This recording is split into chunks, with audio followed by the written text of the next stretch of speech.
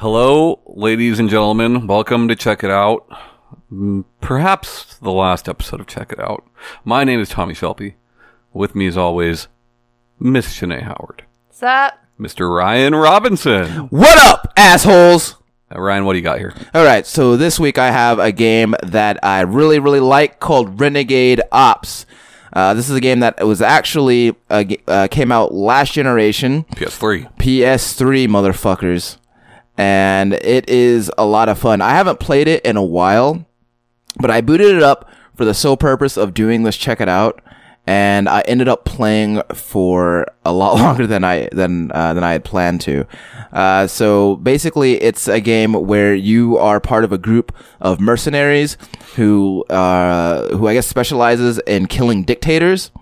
And in doing so, you engage in what is a vehicular twin stick shooter, as one of a few different characters. I choose to play as Gordon Freeman just because he's in this game and he's Gordon Freeman. I think Gordon Freeman is only the Steam version. That makes sense.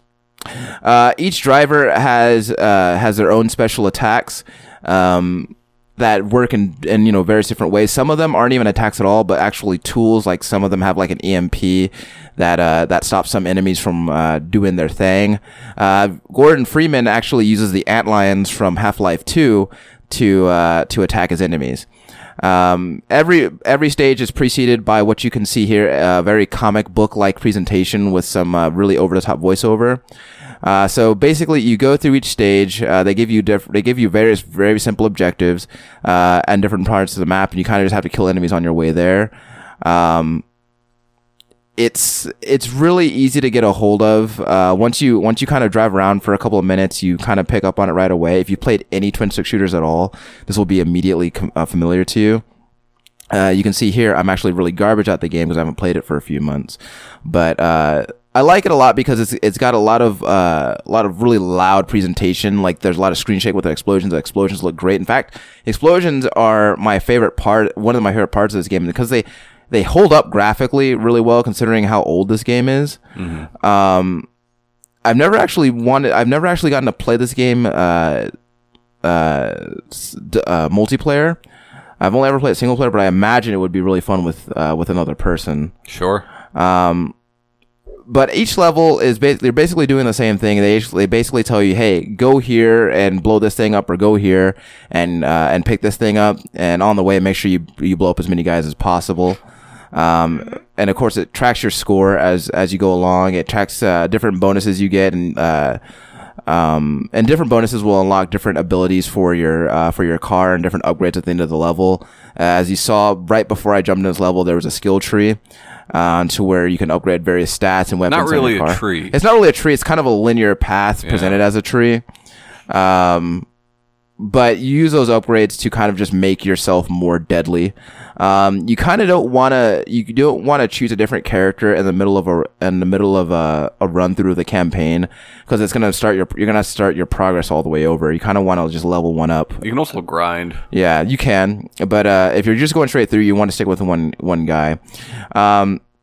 But I like the game because it's easy to just kind of just get lost in it for like an hour or so, because it's not a game that you really have to think a whole lot about. You just drive around, blow shit up, and go on to the next thing. It's really fun. It's got a very much a Saturday morning cartoon vibe, except if Saturday morning cartoons had F words in them. But it's really fun and engaging. I don't have a whole lot to say about it besides that it's just really fun. And it's one of those games that Sega, it's a Sega game, but it's not the kind of game that Sega really makes as often anymore. But it's one of those gems that I think everybody should try out at least once. Yeah, I think I've played a good bit of this game. I think if you're fans of old SNK games like Guerrilla War or Shock Troopers, or even other games of that time like Jackal, it feels like kind of a fusion of those. As a matter of fact, it feels exactly like Jackal. I'm glad that you mentioned that. It's like a more updated version of Jackal.